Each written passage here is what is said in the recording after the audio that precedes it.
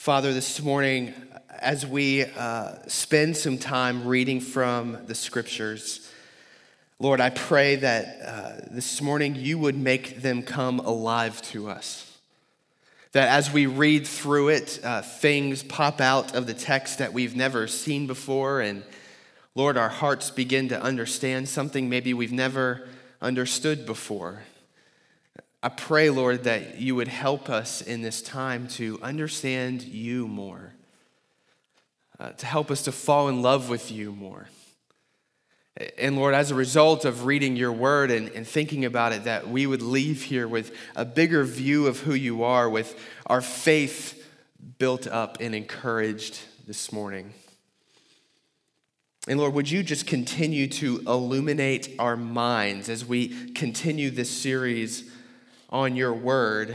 Would you help illuminate our minds to the unity of the Bible and how it all fits together as your holy, infallible word to us? Help us to see that and trust that this morning. And we ask these things in the name of Christ. Amen. So, as many of you know, we've been in a sermon series all summer on the Word of God, studying the doctrine of the Word of God, and really asking, what is the Bible? And how do we even read the Bible? And when you think about the Bible is the recipient of a lot of praise, and the Bible is the recipient of a lot of critique. There are a lot of verses in the Bible that if you were to take them just alone and take them out of the context of the entire Bible, some of them just don't sound right. And a common way to attack the Bible is to grab some of these verses, disregard how they fit into the overall context of the Bible, and then use them as sound bites. So maybe the person I see do this all the time is Bill Maher, the host of that pretty vulgar talk show on HBO. And he's a critic of all religions, but he targets Christianity a lot. And he said this in one of his shows. He said this. He says, "Explain to me about a book that is written by God, who is perfect, and is pro-slavery, pro-polygamy, it's homophobic, and God in the Old Testament is a psychotic mass murderer. I always say to my religious friends, if a pool had even one blank in it, would you jump in?" Excuse the potty language. But this is what Bill Maher is doing, right? He is finding particular verses in the Bible that he feels are problematic, and he's isolating those verses of the Bible and not seeking to understand how they fit in the broader context, and then he's making rather ignorant claims about the Bible. If you were reading a novel and you grabbed one sentence in that novel and tried to explain the entire novel through that one sentence without understanding what the rest of the novel says, everyone would call you crazy, and everyone would call you intellectually lazy. But we do it with the Bible all the time, and there are significant consequences. Another critic of Christianity, Reza Aslan, he says this about the Bible. He said, "The reason that the Bible matters and that it has been read for thousands of years is not because it is true or false. It's because it can mean whatever you want it to mean. In this country, not 250 years ago, both slave owners and abolitionists not only used the same Bible to argue their viewpoints, they used the exact same verses to argue their viewpoints. That is what Scripture is about. It is about who reads it, not what it says." That's what he's saying. That's all the Bible is. It's a religious book that you can attach your agenda to. Just find some verses, assign your own meaning to them, and don't worry about how they fit into the book as a whole. Right? This is an example of the kind of lazy practices that many critics of the Bible have. But if we're honest, in the church and in Christian circles, we can have some of those same lazy practices in our Bible reading that has, quite frankly, brought on a lot of this criticism. Let me just give you two quick examples. Famous verse, Jeremiah chapter 29, verse 11. "I know the plans I have for you, declares the Lord. plans for welfare and not for evil, to give you a future and a hope. This is an incredibly encouraging verse. I preached on this passage, a few months ago. But what happens is people grab this verse, take it out of its context in the book of Jeremiah, and then say, hey, God is promising you prosperity in this life. It's a promise that you can take to the bank. But no, that's not what this verse is saying. When you put it inside its narrative context, what we see is Jeremiah is writing a letter to the exiles that God had taken out of the promised land and put them over in Babylon. And he's writing them, and this is a promise that God gives to them. And the promise is you're going to have this prosperity in God's kingdom. Not right now. What we see in Jeremiah 29 is that this is a promise of prosperity in the next life, not in this life. Maybe another example, famous example, especially in our country right now, 2 Chronicles chapter 7, verse 14 says, if my people who are called by my name humble themselves and pray and seek my face and turn from their wicked ways, then I will hear from heaven and I will forgive their sin and I will heal their land. Just a couple of weeks ago, Vice President Mike Pence quoted this verse in his speech to the Southern Baptist Convention annual meeting, and he interpreted it as if this was a promise that God would heal America. It's a common way of interpreting this verse in American politics. It's a rally cry for people to return to God, and if we return to God, God's going to heal America. Now, it very well may be true. If we have a revival in this country, God would bring lots of healing to America. God very much can and probably would do that, but 2 Chronicles 7:14 is not a promise of that. Actually, in 2 Chronicles 7:14, this is referring to the same people that Jeremiah 29 is referring to, those who are in exile in Babylon who got kicked out of the promised land. And what this is saying is if they return to God and they return to keeping the covenant with God with faithfulness, then God will restore them to their land, to the promised land.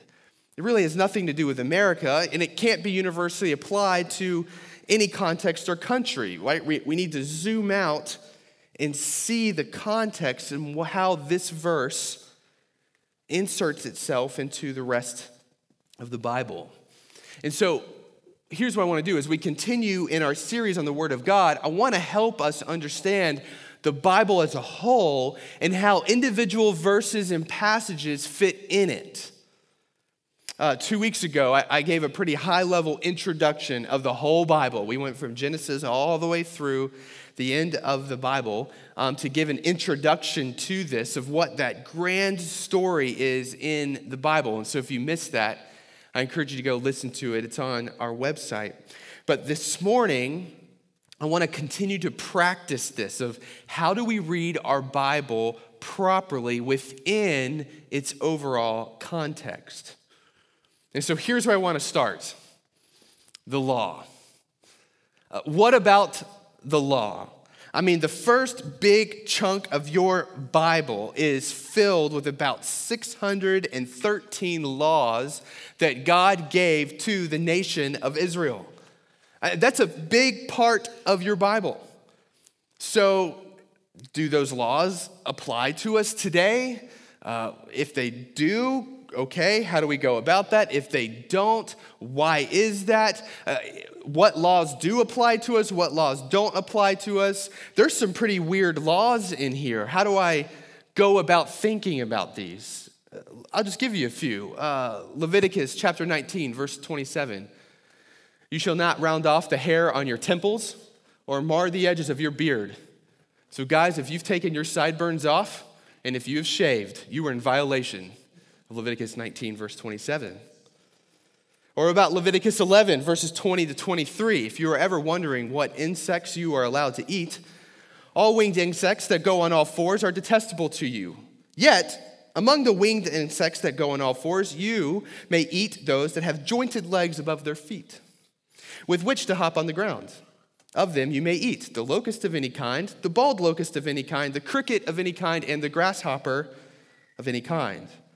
but all other winged insects that have 4 feet are detestable to you. Please do not eat those. My favorite one is this. I have to do this. My apologies. It is in the Bible, so it's appropriate. Deuteronomy chapter 25, verses 11 to 12. When men fight with one another, and the wife of the one draws near to rescue her husband from the hand of him who is beating him and puts out her hand and seizes him by the private parts, then you shall cut off her hand. Your eyes shall have no pity. It's in the Bible. These are weird laws. What do we do with these? I mean, 2 Timothy chapter 3, verse 16 says, all scripture is breathed out by God and is profitable for teaching, for reproof, for correction, training in righteousness. That's all scripture, including what we just read. So how are these profitable for us today? That's the big question. What I want to show you this morning is that since the Bible is a unified whole, where nothing should be added and nothing should be taken away, we can use the Bible to interpret the Bible. All right, I want you to catch that. When we are confused about something that is in Scripture, or we read something that seems off to us and we're not sure what to do with it, because the Scripture is a unified whole, we can use Scripture to interpret Scripture.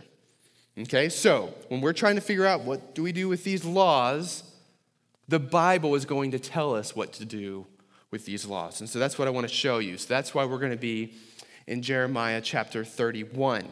So let me give you a little historical context of Jeremiah 31. I already gave you a little bit.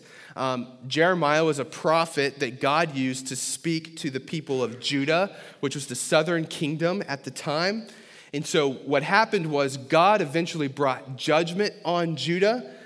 They were living in the promised land, but God expelled them over into Babylon. They were in exile. So these are the people that Jeremiah is writing to in Jeremiah chapter 29 as well that we just referred to. And so God is sending this message to these people who are in exile. They're under judgment. And what God is revealing to them here in Jeremiah 31 is that he is going to bring about a new way of relating with his people. All right, so I want you to see this. Jeremiah chapter 31, starting in verse 31. Here's what it says. It says, "Behold, the days are coming, declares the Lord, when I will make a new covenant with the house of Israel and the house of Judah. Not like the covenant that I made with their fathers on the day when I took them by the hand to bring them out of the land of Egypt, my covenant that they broke, though I was their husband, declares the Lord." And so what we have in these first two verses is, what you're going to see is throughout all of Scripture, God compares his relationship to his people like a marriage. And a marriage is inaugurated through a covenant. And so God makes covenants with his people. And so here in Jeremiah 31, God is talking about an old covenant that he had with his people and a new covenant that he had with his people. In verse 32 here, God identifies the old covenant as the covenant that he makes with his people while they are at Mount Sinai after God rescued them from Egypt. So this is in the book of Exodus. And so after Israel escaped Egypt, they stopped at Mount Sinai, and what happens is God gives Israel the law, these laws that we were just reading. And the covenant was very simple. Follow these laws, and you will be blessed. Disobey these laws, and you will be cursed. And the people of Judah here in Jeremiah 31 were in the midst of being cursed because they had broken the law, as it says here in verse 31 and 32. And so God kicked them out of their land, and they're in exile in Babylon. Okay? They broke the covenant. And God is saying to them, though, one day I'm going to make a new covenant with you. We're going to do this differently. And what will that new covenant be like? Well, he tells us, if you keep going, starting in verse 33, God says this to these people. He says, "For this is the covenant that I will make with the house of Israel after those days, declares the Lord. I will put my law within them, and I will write it on their hearts. And I will be their God, and they shall be my people. And no longer shall each one teach his neighbor and each his brother, saying, 'Know the Lord,' for they shall all know me, from the least of them to the greatest, declares the Lord. For I will forgive their iniquity, and I will remember their sin no more." So in these two verses, we learn two things about this new covenant. The first is in verse 33, we learn that the law is going to move from being an external reality to an internal reality. We'll get there in a second. And the second thing that we learn in verse 34 is that God is going to forgive each person of their sins individually. You have to remember in this passage, God is talking to a group of people who are all under the old covenant. So when he talks about the future in this new covenant, where everyone's going to know God personally, what he's not saying is all of humanity will know him. He's saying everyone who is under the new covenant will know God personally, individually. God will have an individual relationship with each person in this new covenant. And this new covenant will include some way in which God will forgive everyone in that covenant of their sin. So just recap, the new covenant, it's going to move the law from external to internal, and God's going to forgive each individual of their sin. That sounds like a much better covenant. And we read about this new covenant in the New Testament, which expounds this for us. So I want you to see this.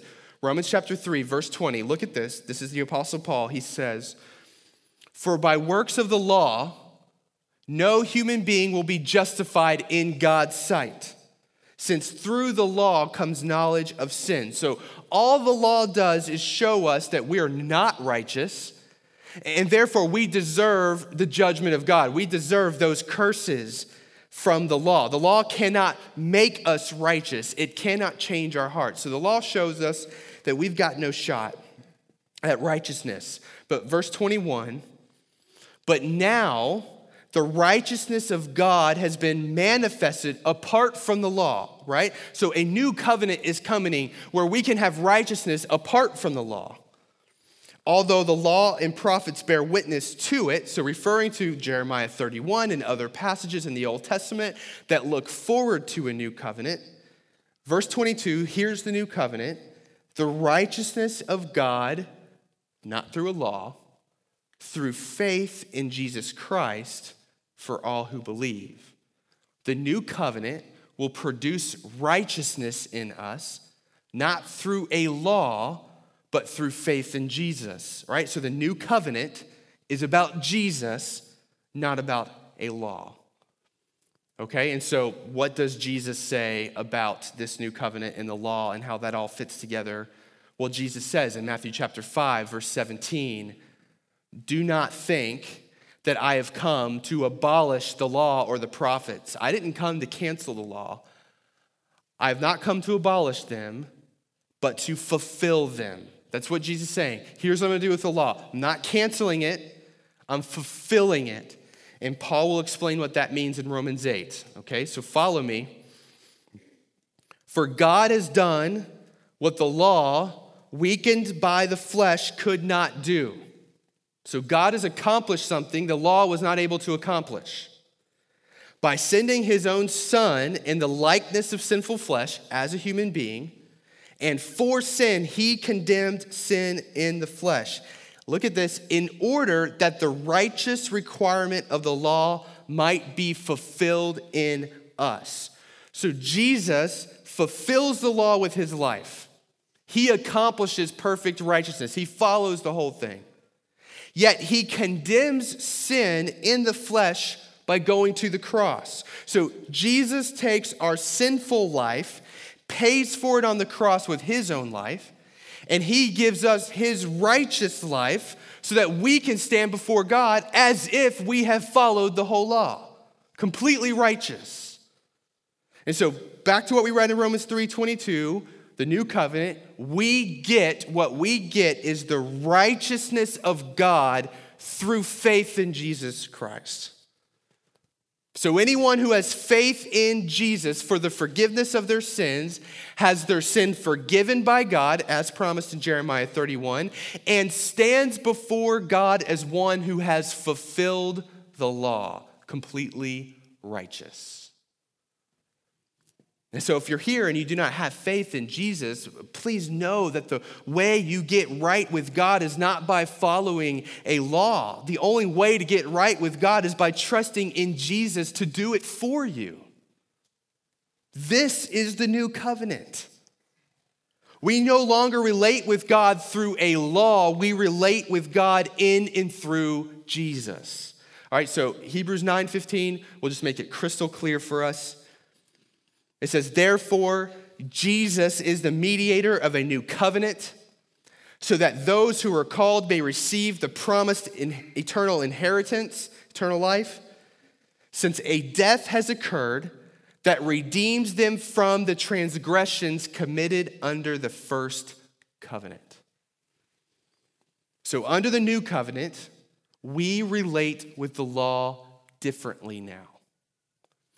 See, under the old covenant, our standing before God depended on our faithfulness. And our motivation to obey the law was rooted in fear. God says, if you obey, I bless. If you disobey, I curse. But now we're no longer under the old covenant. We're under the new covenant. We're under grace, right? And so our salvation, our standing before God, it's no longer dependent on our faithfulness. It's now dependent on Jesus' faithfulness. He fulfills the law for us. And our motivation to obey God's word, it's no longer based in fear or punishment, because we stand before God as righteous. There's nothing to fear because of what Christ has done. We obey God not because we're under the law, but because we want to. There's a big difference between obeying God because we have to and obeying God because we love him. I mean, parents, can you get an amen on that one? Remember what we learned in verse 33 in Jeremiah 31. In this new covenant, God's going to take the law and move it from being something external to being something internal. The law moves from being outside of us, that we have to conform to being written upon our hearts. It's not an external force that we kind of have to bend our will to. No, it's a desire of the heart that transforms our will. It expresses itself in worship and obedience to God. When we come to faith in Christ, what we see in Scripture is God literally begins a transforming work in our heart. And this is where we begin to see how we apply these Old Testament laws to our lives today. Just because it has been fulfilled by Jesus and we're no longer bound to it does not mean that it's not of value to us today. Because in the law, we see God's desire for his people. So earlier we read from Leviticus 11. These are, about the different insects that we're allowed to eat and not allowed to eat. Well, this is within a larger section in the law about the foods that we're allowed to eat and the foods that we shouldn't eat. Well, under the old covenant. These are the kosher food laws. That's where these come from. Now, why did God give his people strict food laws? Some say because of hygiene. It was cleaner. Maybe. Some people say, well, it's a great diet. It's really good for you to eat in this particular way. Maybe. But one thing that God makes really clear about all of his laws in the Old Testament is that they were designed to make Israel distinct. They were designed to make Israel stand out as different from the rest of the world. They dressed differently. They ate differently. They cut their hair differently. They cared for their poor and the immigrants into their nation differently. They exercised justice differently than the other nations around them. God wanted his people to stick out in this world and be holy as God is holy, to be distinct. And so, because of Jesus, we are no longer bound by the kosher food laws of Leviticus 11. But God still desires for his people to be distinct and holy. I want you to look at this. Mark chapter 7, verses 18 to 23. Look at what Jesus says to us. He says, "Don't you realize that nothing going into a person from the outside can defile him? For it doesn't go into his heart, but into the stomach, and then it's eliminated. Thus, he declared all foods clean." Verse 20. "And he said, what comes out of a person is what defiles him. For from within, out of people's hearts, come evil thoughts, sexual immoralities, thefts, murders, adulteries, greed, evil actions, deceit, self-indulgence, envy, slander, pride, and foolishness. All these evil things come from within and defile a person." Jesus is saying that the laws move from being external to being internal. It doesn't matter what foods you eat or how you cut your hair, or if you have tattoos or not, or if the exact way you defend your husband when he's in a fight. Right? What matters is the heart. Do you have a desire to live for God according to God's word? Because what makes us distinct from the world is not that we follow a bunch of rules. What makes us distinct is our love for God and our love for his word. Reluctant obedience is worldly. Joyful obedience is weird and godly.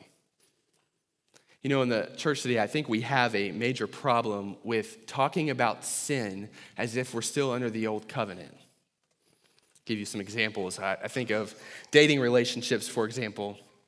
In the church today, when we talk about romantic relationships outside of marriage, the conversation usually trends in the direction of what kinds of physical affection you can show and what kinds are off limits. I used to be a college pastor. I had these conversations a lot. What can I do? What can I not do? But this is old covenant thinking. This is creating an external law that we conform our behavior to. This is our heart desiring to get as close to the line of sin before we go over it. But under the new covenant, God doesn't want your behavior to conform to a law. He wants your heart.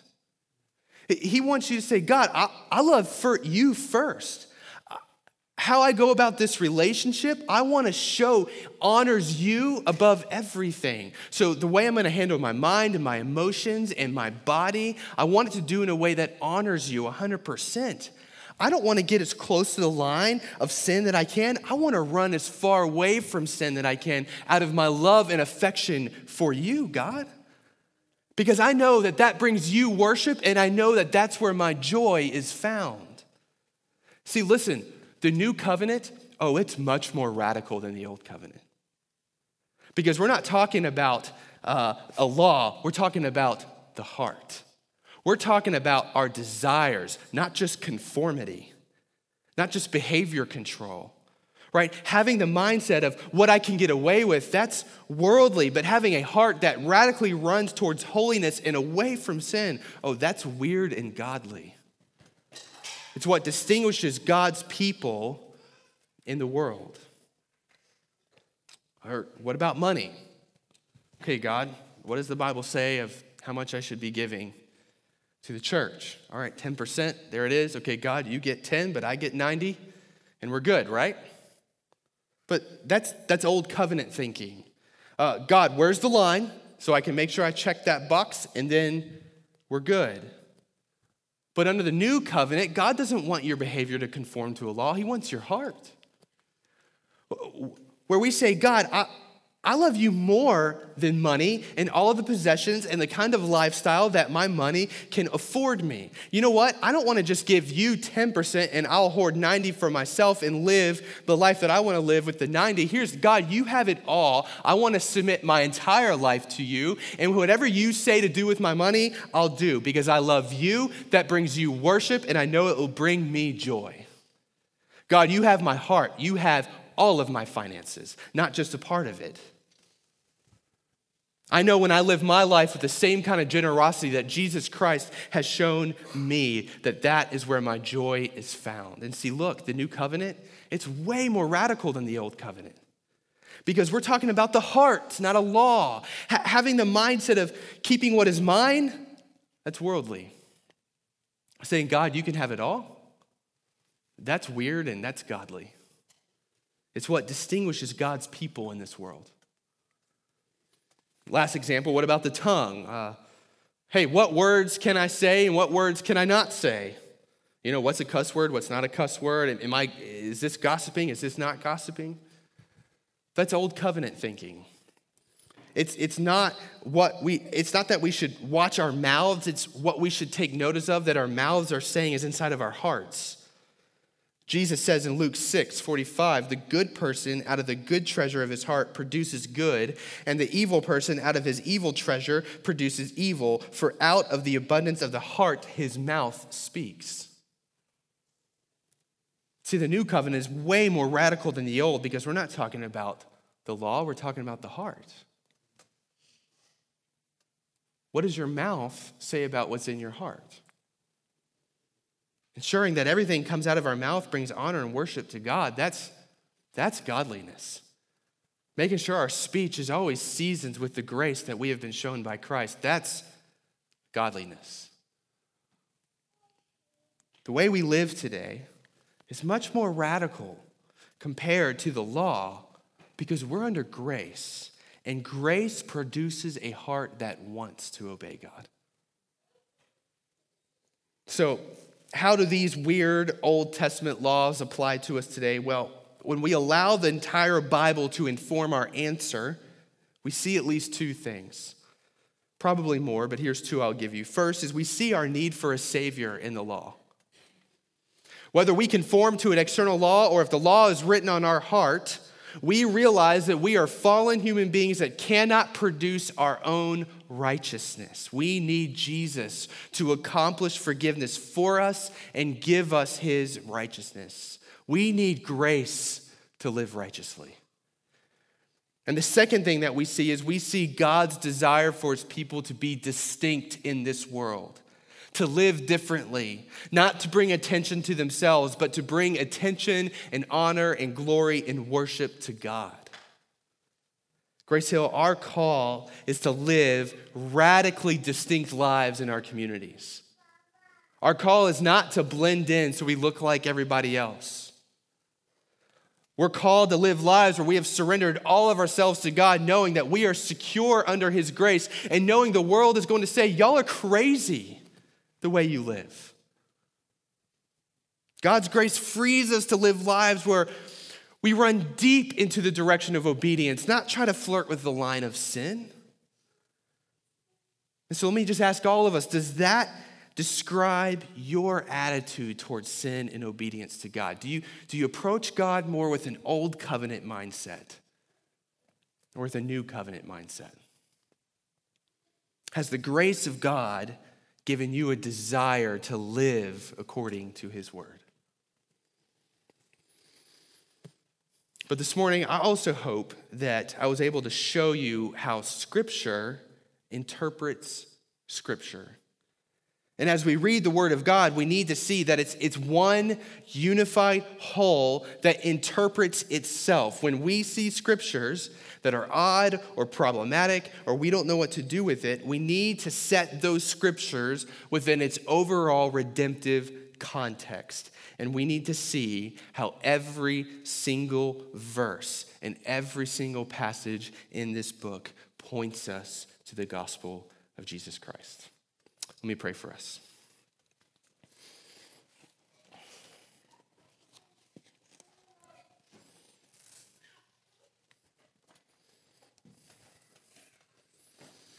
God, this morning, as we just really jumped into your scriptures in a lot of different places, reading from all kinds of different points in the Old and New Testament, Lord, I pray that you would help us to understand and see that your scripture is a unified whole, and that it unfolds on itself and it shows us the story of your redeeming grace. And Lord, I just pray that every single person in this room would place their trust in your redeeming grace, knowing that they can have right standing before you, not because they have controlled their behavior enough, but because, Lord Jesus, you came, you lived faithfully, you died in our place, and you rose again, giving us new life.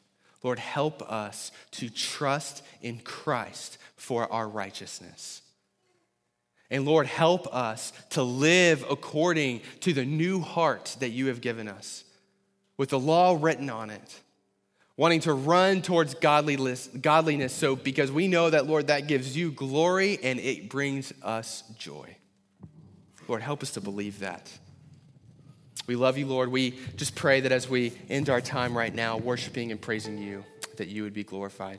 We ask these things in Christ's name. Amen.